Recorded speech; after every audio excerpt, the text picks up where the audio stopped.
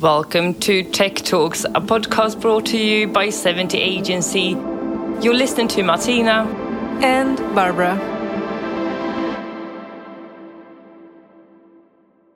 Okay. Welcome to 70 Tech Talks for yet another episode. My name is Martina and I'm sitting here with my dear friend and colleague Barbara. Hi Barbara, how are you? Hi Martina, I am fabulous. How are you? Wonderful, I am great. We're back for a third episode.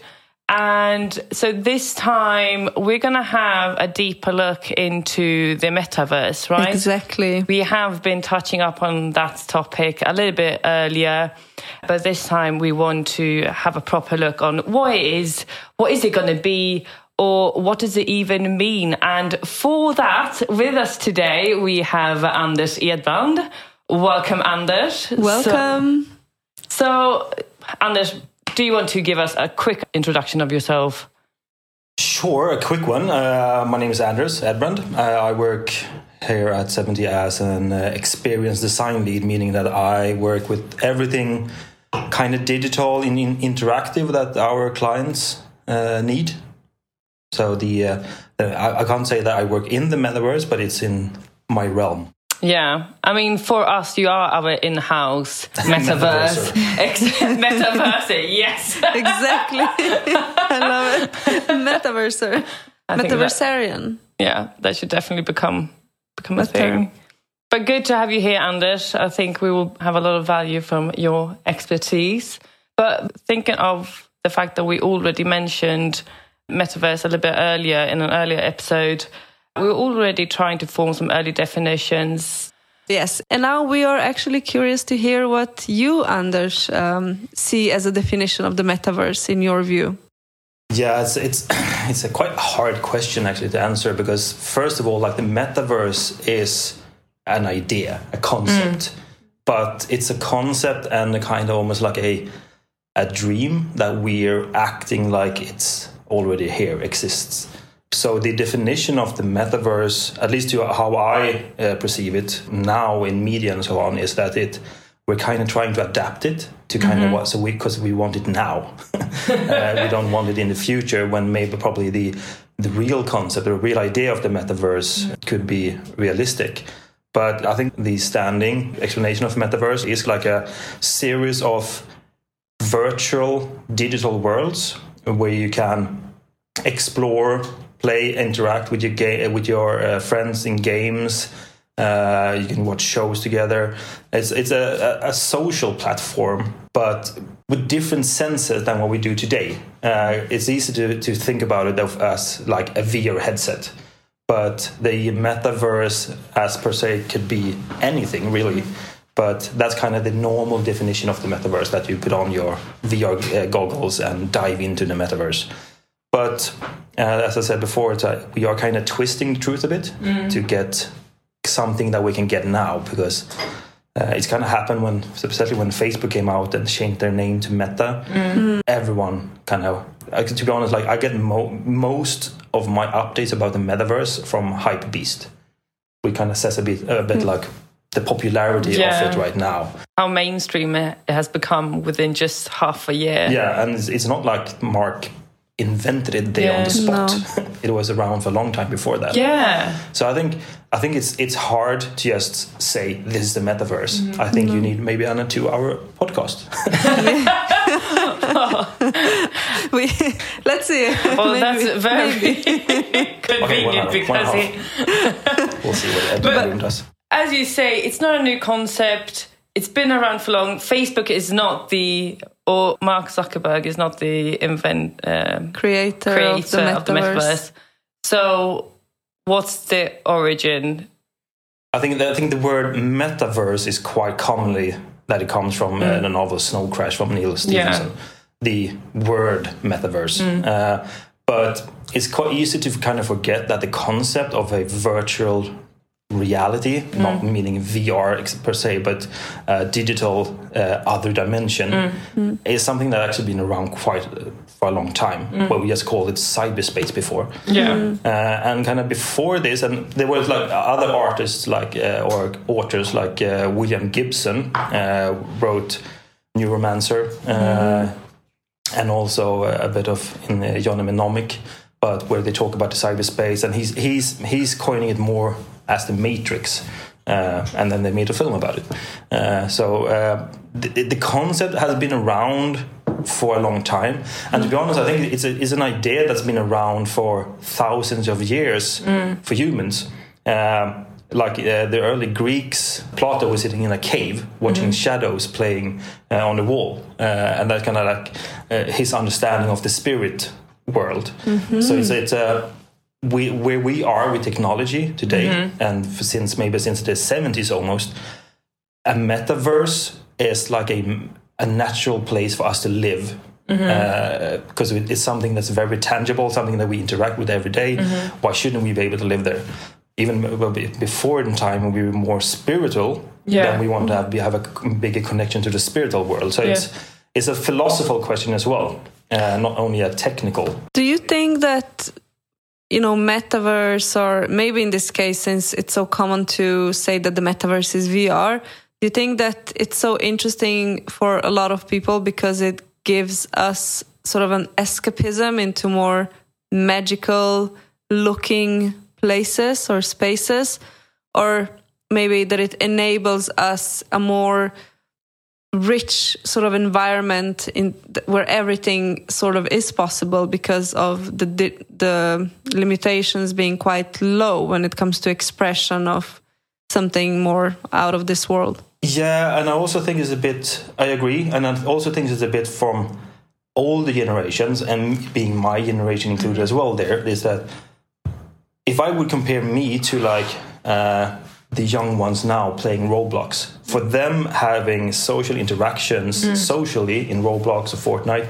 is something as common, or of course, like just as us taking coffee together with a friend. That's where you integrate with your friends. But for us, it's still a bit alien and ununderstandable. So I think the vision of deep diving into a pixel digital world is also a way of making it more tangible to us. So that's kind of what we can see now. And so that is a digital world. But to be honest, I think we're going to discuss things that a lot of people don't think is they don't understand why, really.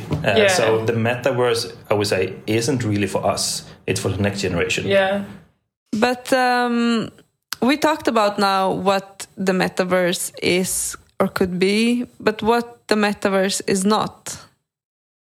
What is it not? I think it's important to say that the metaverse doesn't always have to be immersive, because then we kind of cut people off.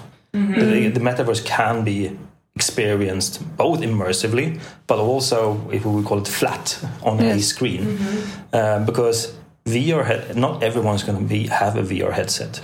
Don't you think there will be? I mean, the same thing as with smartphones. In the very beginning, it was quite exclusive, or it was, or maybe even that you will have.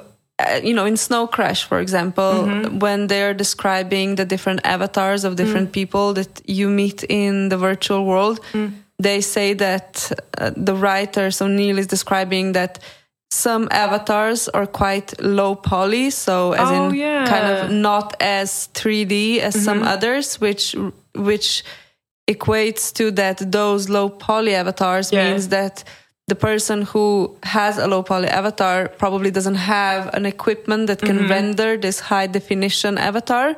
So maybe it will be that everyone will be able to participate. Let's say that right now we're talking about the metaverse in a form of a virtual presence in a either in a virtual or in an AR sort of shape.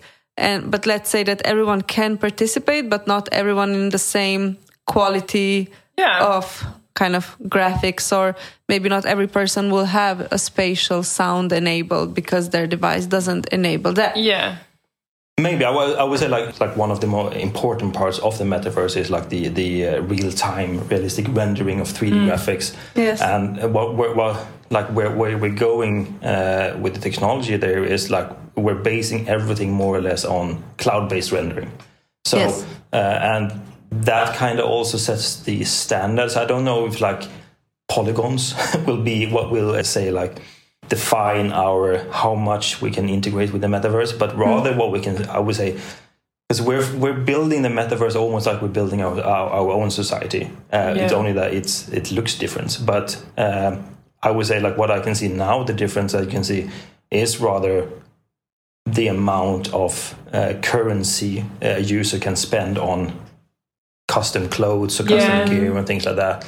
Because I think like the things like when it comes to sound, the platform of just being able to stream all this, that technology is, I would say, it's based on the same for everyone. So it's the infrastructure that should be enabled. Because it's kind of I would say like maybe in the beginning it would be something like that. But for example, when we built amazing things doing Web 2.0 when we were using Flash players. I remember when I made one of the first like Google Chrome experiences for Wizard of Oz, the Disney film. Then we had kind of like, okay, so during that time you had one entry point for people with low bandwidth and then one entry point for people with high bandwidth, and the experience were kind of the same, but as you said, like low poly versus high poly. But I think like the entire world more or less are running towards the always on scenario where like no latency. But then of course there will be other countries, developing countries, that maybe don't have access to the same resources that the Western world has. But I think it's a possibility, but I don't think like, because we need to set that platform first to even build the metaverse, because having a social interaction is the same thing like having a Zoom meeting, but the person on the other side is cutting out all the time because of the bad connection. I think it's not only experience. It's not only about being able to afford the devices. It's also about the setup. But I think you're touching on a very sort of important part, and that is sort of what components does metaverse consist of? Sort of what are those building blocks that enable the metaverse for everyone? I was like, we talked a bit about the technology like AR and so on, and everyone is kind of just waiting for Apple to release their AR glasses. When is it coming? But to be honest, I think what's more important is the building blocks of building the actual world, the metaverses. And there's like 5G and cloud rendering is going to be like cornerstones of it, because you like the low latency, being able to socially interact with each other without having to wait for the other one to load is crucial. But I think like one of the main things to make metaverse like worthwhile is the real-time realistic rendering possibilities of it. And there are a lot of interesting things happening. Like Unity has Furious, their cloud real-time rendering platform. Their demos of it, all of them always looks amazing, but then all demos always looks amazing. Exactly. But then also like NVIDIA has released something that I think is even more like, because it means that they think about it in the right way, and they released something called the Omniverse. Yes.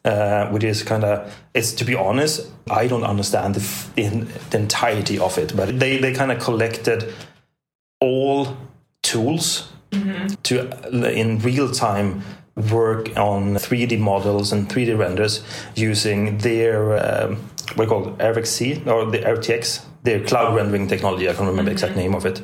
They also open it up for other softwares, so you can use Blender and working on the Omniverse. You can use 3D Studio Max. You can use Photoshop, and you can like in real time say one person can sit in Photoshop working on a texture, while one sitting and doing the modeling on completely different parts of the world, but see it in a live stream and see like the end result of it. So I think they've built a really powerful tool for us to collaborate, because it is like kind of, what is it, like 40 million people, 3D artists in the world. Wow. Everyone from professionals to hobby creators, but what they kind of creating, like they understand that these are the creators of the new world, and they create like a platform for them to collaborate and create these things, and they giving them the tools to be able to create these kind of incredible immersive worlds. Because to be honest, like we have a few things today, like Sandblocks,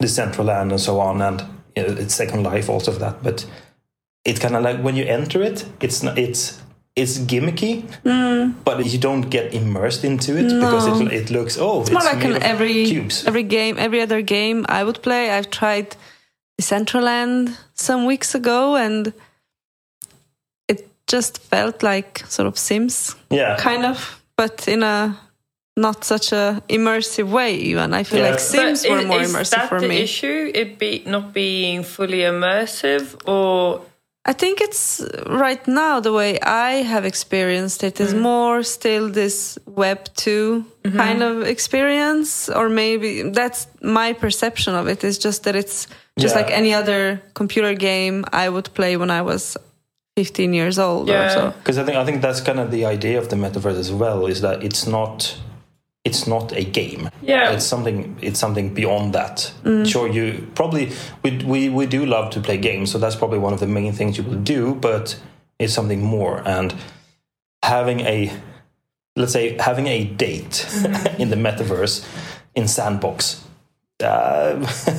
Won't get that far. Yeah, and isn't maybe the reason for that, games being the main focus now for the metaverse?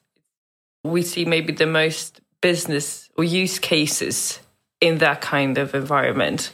Hasn't it been maybe a little bit difficult to find business opportunities, maybe more B2B or maybe in more like daily operations and so on, using or leveraging the metaverse? I would say like everything kind of require investors to it, and it's easier to sell a purpose-written game like this. We're building a game. Okay, here's my money. Go build it. But what, for example, NVIDIA do is with Omniverse, and which is kind of like a great example of how they say this is why we've done it. That they give the opportunity to industries to build digital twins of the industry on their platform. And with the help of AI and real-time rendering, build an actual factory, test it out first, even before they build it physically. So they can train robots, they can know exactly like how workers should act in certain situations in a digital space first. But we should say, I think that NVIDIA is such a trailblazer when it comes to enabling, not just now sort of the metaverse or omniverse, but also they've been the trailblazer of the GPUs. Yeah. I mean, before, they've sort of were the ones that have provided the processors that enable this incredible graphics. So it's a graphic processing unit initially for gaming computers or gaming devices, then sort of found use cases when it comes to the scientists and lab devices. So I think they have a lot of power to be able to push this because they also understand the different components and have the know-how. Yeah, and also the understanding of because it's easy to think of a GPU as like a graphic card. You use it to get better graphics on your game, but like especially with NVIDIA, it's like NVIDIA graphic cards are used for processing data in 5G towers. It's used to mining bitcoins. It is one of our fastest, if we don't talk about supercomputers, but like one of the fastest processing units we have on the market. Much like because whenever you do like a single specific digital object. And calculation is often like a GPU that does it because it's so much faster. So especially NVIDIA, has such a broad background and understanding, even if what they sell and what they release every year is different forms of graphic cards, but they also understand how to enable it and create it into the different markets as well. Another component that we've been discussing earlier, blockchain. What kind of role do we ascribe it when it comes to creating the metaverse? Why do we need blockchain? To be honest, do we need it? In theory, yes, because the idea of blockchain or the idea of metaverse is this idea of it's even if there's different worlds, you can travel between them, you can share your components between each other. On a normal centralized server, that would be kind of impossible to do. But in the theory on a blockchain, it is possible. But looking at what we today call a metaverse, we have things like Fortnite, Roblox, which are single instance installation on servers. It is possible. But when it is centralized on one server, it is within that server's kind of rules. So it is gated in within there. So I think like blockchain rather enables it. I wouldn't say that it's not impossible to create metaverse without it, but it would require a lot of servers to create the metaverse we want. So I think it is the building block. To be honest, it's probably the building block of internet or the web in general going forward. Because I'm just thinking, as you were saying, that Decentraland is actually just like a newer version of the same. But isn't the underlying layer based on blockchain? Isn't that the first step then?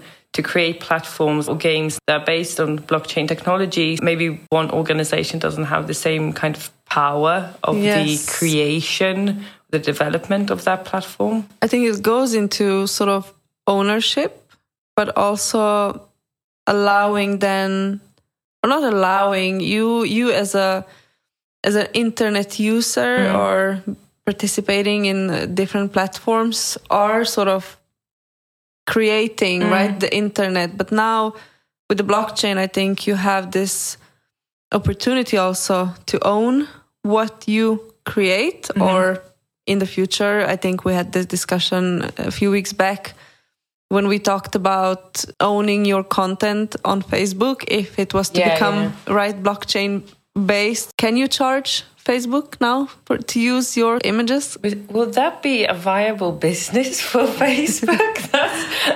I remember when you guys were having that talk on Web3. And that was my first reaction. Like, how can you build business models around that? Maybe not only for big corporations, but maybe for smaller service providers. But we're about to find out. I think, but that is an interesting question, like, because the concept of the metaverse as well is a bit like it is controlled and owned by the users of it.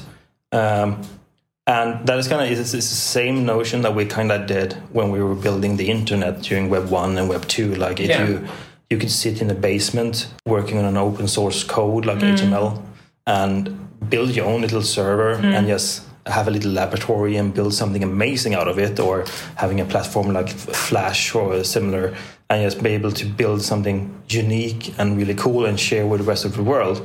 That was it was possible, but now with the metaverse, it's kind of hard to kind of just, okay, I want to build a metaverse. Where do I start? Where do I go? Just go to ethereum.com and enable. It's a higher threshold for anyone who, even someone that is like a 3D designer or someone that has skills in programming or anything really, just to take that first step. I think we're maybe imagining that higher threshold because maybe it's just like one Google away. The subject metaverse is right now owned by the big corporations. After Zuckerberg's release of Meta, everyone jumped on it. Google and Amazon and Microsoft, and everyone is building their portion of the metaverse. So it feels like unreachable because you need to have 25,000 engineers working on it to be able to do it. So, but I think as the hype kind of settles a bit and it gets streamlined, and people are then, the genuine people are starting to get interest from it, because now it feels like the entire world is just doing NFTs to get rich quick. Yeah. In a way, it also feels like with their launch of Meta or rebranding, they also killed a bit of that, interest, because it's like, oh, another big corporation trying to own this space. But I'm asking myself sometimes, what is the next company that will push away all the ones we know today, like Facebook, like Instagram, like Twitter? Will they be the ones that will be leading the metaverse? Yeah, but here's the question too. So, as you mentioned, Anders, there was this idealistic idea of the internet in the beginning as well, that anyone could jump on this and build their own websites and platforms, maybe eventually, or communication channels and so on. And we apply that same kind of idealistic view on the metaverse now. But what we saw in the internet was that eventually services and communication platforms and social platforms are being centralized, because maybe that is also the most natural way for us to go. Or maybe not every person will want to be a creator. Probably the majority will not want to be creating anything. They will want to find a space where the people are already interacting with each other.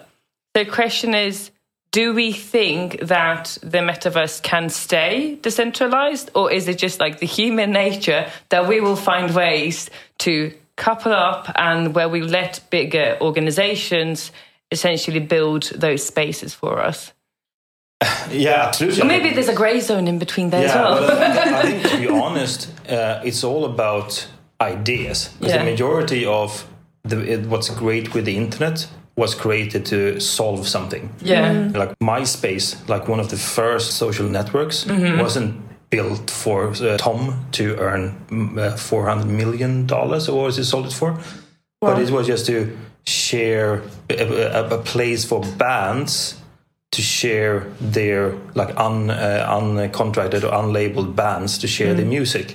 So he saw a problem and created a solution for it. And from there, we can use this to have one of the first social networks on it, and then everyone else built on it. So I think, and now we have a set amount of solutions or things to do on the web, and it's you can chat to friends, you can watch pictures, you can watch films, and you can play games. But I think if someone comes up with a solution to a problem that no one else thinks about, that idea could blossom to something else. And it doesn't mean that Google or Microsoft will be the ones that finds that question. Maybe it's even a bigger chance that there's someone that doesn't have a revenue interest that will think of it. So if it's a possibility, absolutely. Will it happen? Probably. but you know what? Then again, I think, can it ever be decentralized? Because there will always be someone providing some sort of a platform for others to join. Exactly. So in theory, it's not. Can we ever even be fully decentralized? I mean, you know what I mean? There's going to be a smaller player, like Instagram was at some point, right? And then Facebook bought it, and then. I mean, Twitter in the very beginning was just this cool, small space for people that could, I don't know, chat with each other. What Twitter was for. But it's you don't know what will be created and what the problem someone will find. So, and it is as big a chance that, because I think what corporations do as well, they also have a tendency to create the problems themselves. Yeah. Yes, we need smart speakers in our home. That's okay, you're right. I need 5. I'm talking about my home. So what? Yeah, I mean, so what do we think? Who will be building? Yeah, to come back to your question, I think GitHub, for example, is an example to look at that, which is in theory, it could be a decentralized area of code. But it's still always depending on who creates it, there's always an owner, a creator of it. And some people will make it open source. Some people want payment for it or have a license for it. So it's hard to say this is how it's going to be. It all builds around individuals and situations. Because that's the question too, right? Like, what is the objective for even building a metaverse? Is it just like we have the technology, or we are starting to have the technology now, and therefore, because we can, therefore we do? Or do we need new social spaces? Do businesses, do they need new marketplaces?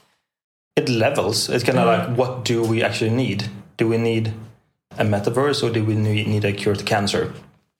Probably the latter. I think a metaverse is something very natural for us. And it's something that we've imagined ourselves from probably like the 1930s or something that we'll do. And I know, like, even if we think like now that VR is a new technology, like the first VR boom was in the 90s. I remember when I was a kid, there was like VR headset you can buy to your computer. And I know that Sainsbury's in the 90s, they had a laboratory to develop digital online shopping. Really? With VR headsets. So the idea of it has been around now for, what is it, the 70s? So it's 50 years. Yeah. And to be honest, 50 years in our kind of fast-paced technological world is quite a long time. So we're due to do it.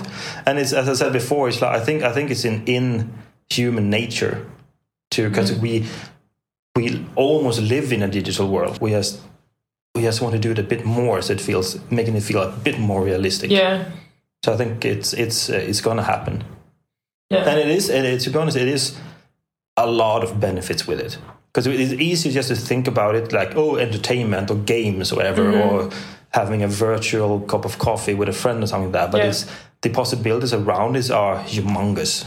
Really, it's everything from education to medicine to just diplomacy. Yes. What do we think? Who will lead it? Is it going to be the users? Will it be big companies, or will it be that? Does it make more sense, or what is the easiest way to enable individuals to create the metaverse? Is it that we will have companies rather providing us with tools to create our own assets in a simplified way?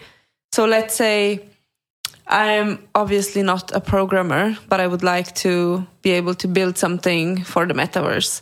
Or I'm not a designer per se, but I can use, for example, Figma, which is a fantastic design or UX tool that allows me to set up some sort of, for my skill set, simple demos if I want to showcase some, let's say, mobile application.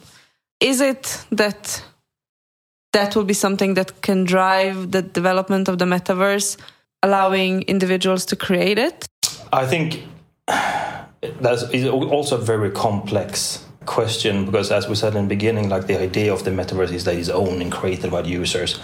Maybe a bit of a naive viewpoint of it, but in the end, I think absolutely can be controlled and used. But if we look at the industry right now, like who is talking about the metaverse, it is the big data companies, the people that have the money and the energy and the resources to build it. But they need to create tools for people. And I think they're probably going to do it, but they're not doing it of their goodwill. No, but I mean, if you just look at the platforms that we have today, the user-generated content is what drives a lot of platforms to grow. So if you take this, what we know today, that works for a lot of companies, why wouldn't they be interested in creating similar types of platforms? Yeah, no, I think absolutely. I think that's kind of also like what surprised me with NVIDIA's Omniverse, because that's exactly what they're doing. They're providing, they say like, here's an open source right now to all our technologies. We're using AI for lip movement. It doesn't recognize your voice recording and do exact lip movement to it. So they are creating it, absolutely. But I think the big data companies are they're not in it for free, for goodwill. Because even if even if YouTube is a platform for people to create their own content, YouTube always also wants something out of it. So what would be maybe the risk be compared to what we are today? Okay, yeah. So I go into the metaverse. I need to subscribe to 17 different providers, just not to get blown away by commercials or whatever. Like, I think that is also what we kind of mean by the metaverse, to kind of get away from as well. It's a lot of people kind of talk about the metaverse as the next generation of the web, and I think that is to kind of to blow it up out of proportion a bit. Yeah. Because the things are on the internet, we do a lot of things on the internet. Yes, we entertain ourselves and we socially interact with each other, but we do a lot of the other things as well. We search information, we do our banking. And if I don't want to do my tax declaration, do I need to do that in a metaverse? In VR? No. So I think we need to remember that we don't want to create an obstacle, the threshold even bigger just to use it. So I think the internet will be as it is as well now for a long time, but then the metaverse would be a branch evolving out of that. But now you're talking about, certain cases. What is currently interesting in the metaverse? I would say what interests me and where I personally see a potential in is virtual shopping. And then I don't mean only buying digital fashion, but actually buying real fashion, especially if we can work with real-time rendering of things. You can try them on if you're able to measure yourself to your avatar and have an exact copy of it, and it's like being able to interact with garments and whatever you want to buy in a different way. I think is a very big potential, because obviously shopping is one of the things we do. And also one thing that I'm a bit disappointed about as well, but I think interactive culture and entertainment has enormous potential in the metaverse. And I thought that would be much more developed or explored during the pandemic, but it was maybe because people couldn't go to their jobs and create these things, but it was very little. But there are things like, for example, the Travis Scott concert in Fortnite I think is a great example how a live show now can be experienced, instead of standing in a audience or out of 20,000 other sweaty people and with the risk of crushing yourself to death. You can have a much more immersive and exciting experience. Then there's a lot of people that live music needs to be live. Well, not everyone has the opportunity to always go to that live event, right? It's easy if you live in a big city that have a lot of the tours stopping by, but I think it's also going to be just a question of convenience. Now, you don't have to travel, you don't have to stay in a hotel just to go to a show that is 2 hours. Yeah, I think there's great possibilities there, and also because what it creates as well is that it would be, let's say, an NBA game. It's 20,000 tickets available. They run out in 5 minutes. There's an endless possibilities to see that same game virtually. It's not exactly the same thing, but at least it's something compared to the flat experience of a TV. And maybe you can enhance it through seeing it virtually with different gamified options.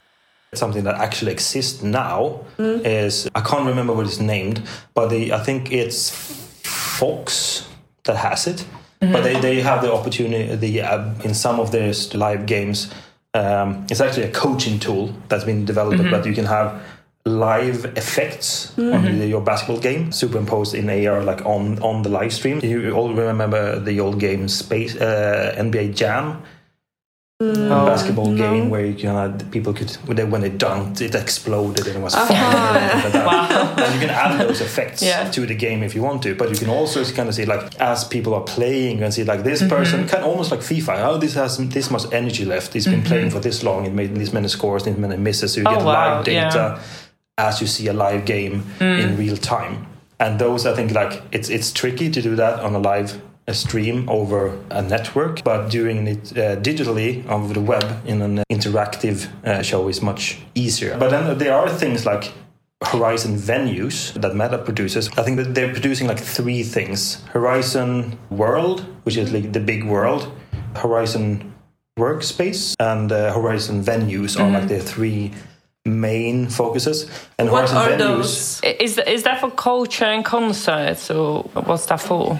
it's for, as it kind of says, cheers.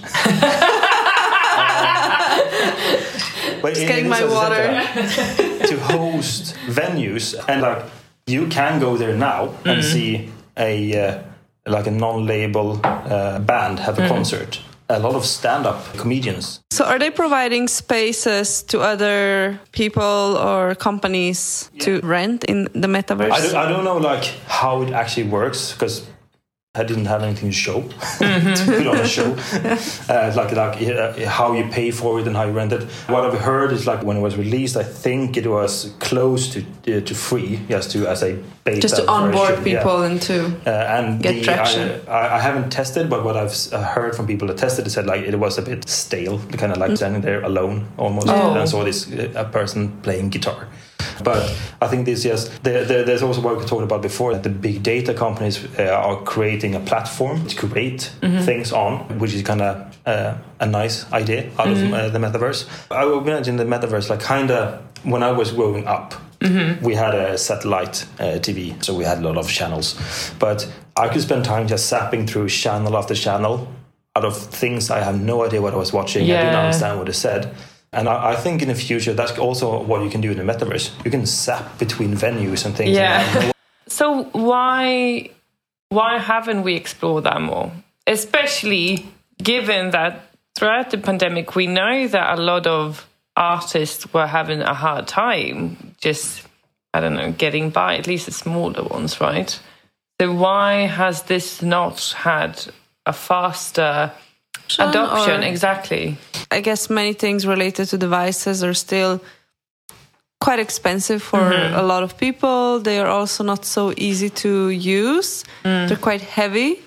So I think that's one part that needs to change, is for the devices to become smaller, to become less expensive, easier to use.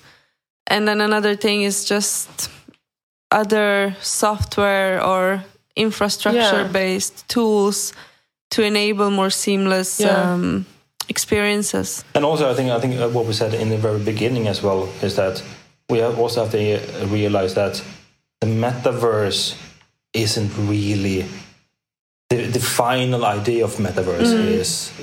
We're quite a far to go, longer to go to reach there.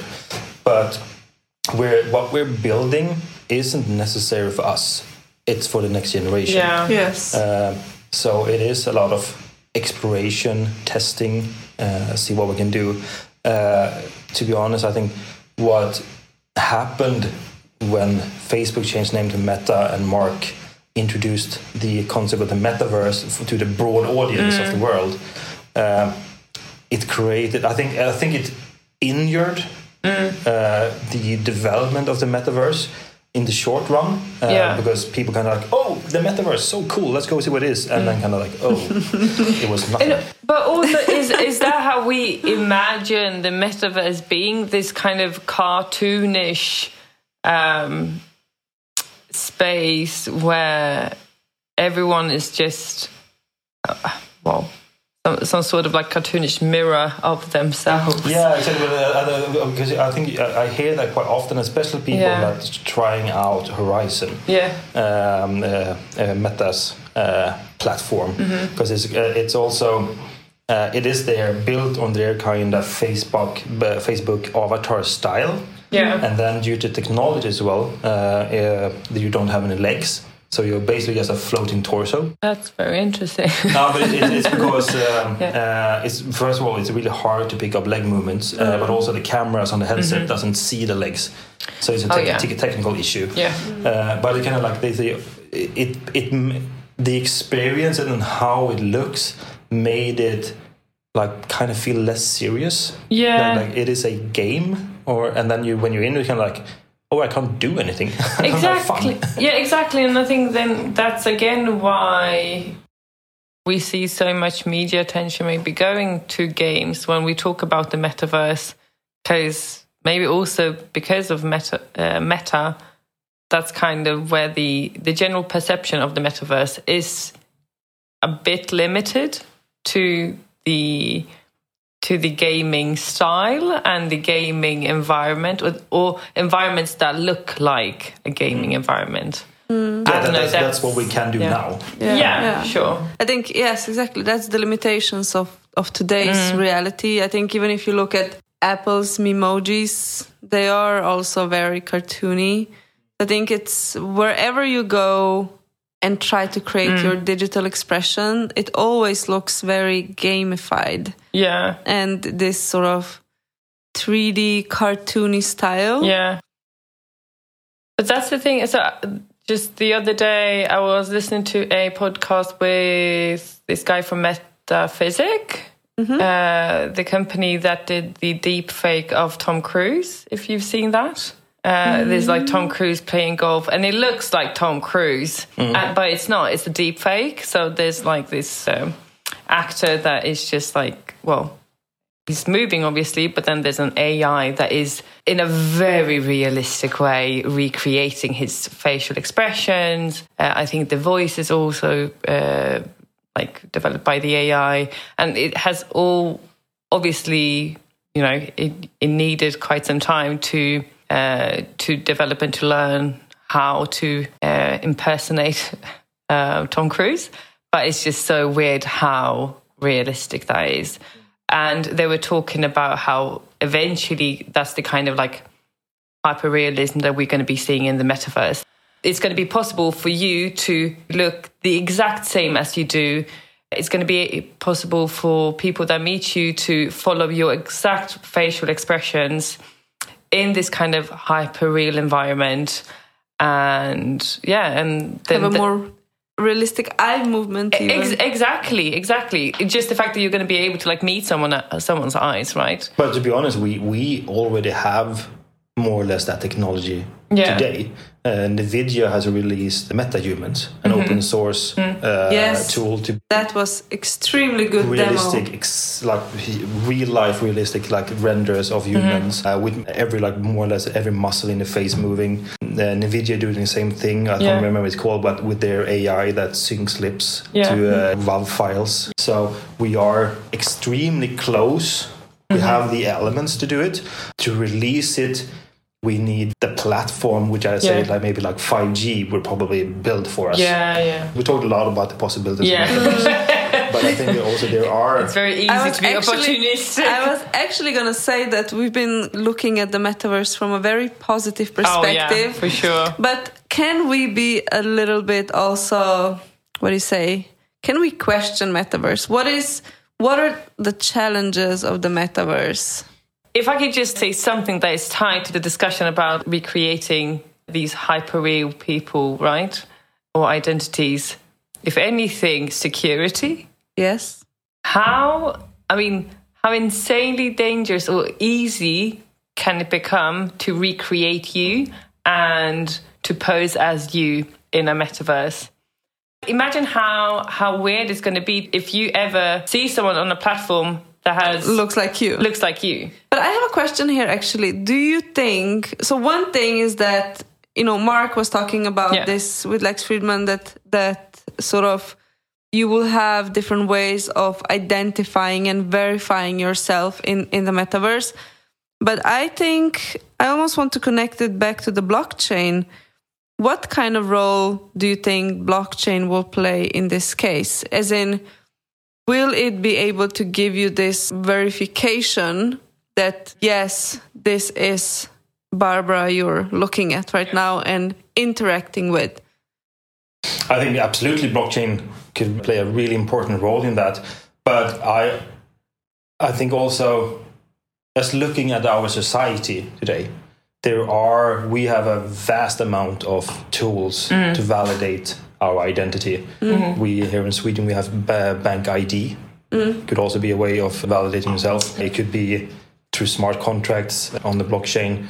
But is it something that we've learned that if there's a will, there's a way, and the people that wants to, I don't know if you can say create damage, but they're always the ones that drives progress because they crack the next thing. Like imagine spam in the metaverse. People over phone manage to scam naive people. Yeah. Imagine what could happen if they could create an avatar that looks exactly like your friend, as you said, but maybe it has a red hat on it. Yeah. Something like that. It's like it's because of copyright. But there is always a possibility of that, absolutely. And how we can protect ourselves, I think we'll always have to try with technology, but technology would always have to reinvent himself because, as I said before, there's a will, there's a way, and the scammers will always find a new way. Yeah. I mean, even for, cryptocurrencies or blockchain, they say it's nearly impossible to break in, yet I saw a number yesterday, like how much cryptocurrency that was stolen this year. Yes, it was an Axie Infinity actually that it was got $683 million worth. Wow. Yeah.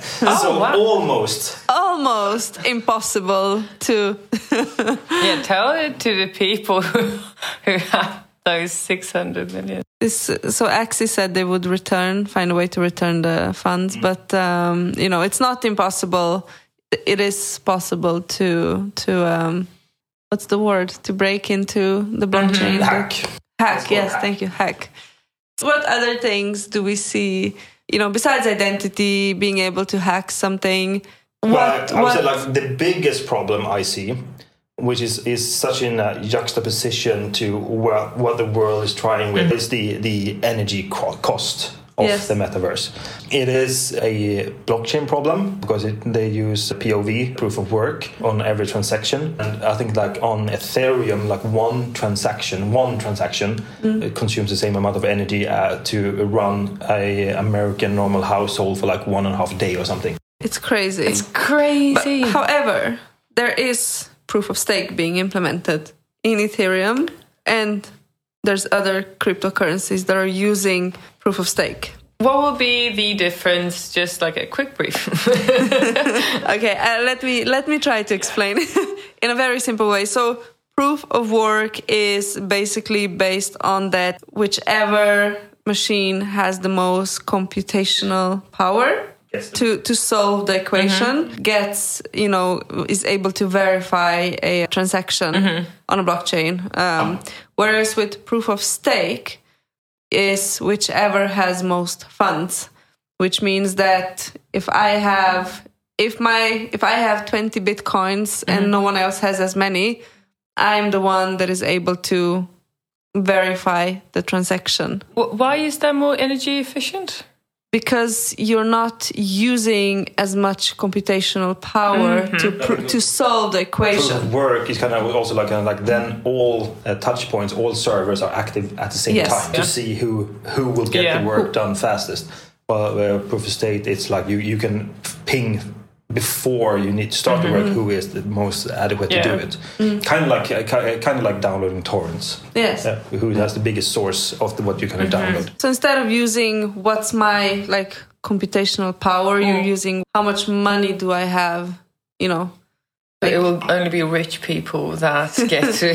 So in a way, it's again centralized. I mean, yes. Centralization within decentralization.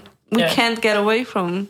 No, and I think it's easy to point finger on the blockchain, but it's any digital transaction, cloud rendering, or all the technologies that require server power, requires an insane amount of energy. The metaverse is low energy performance.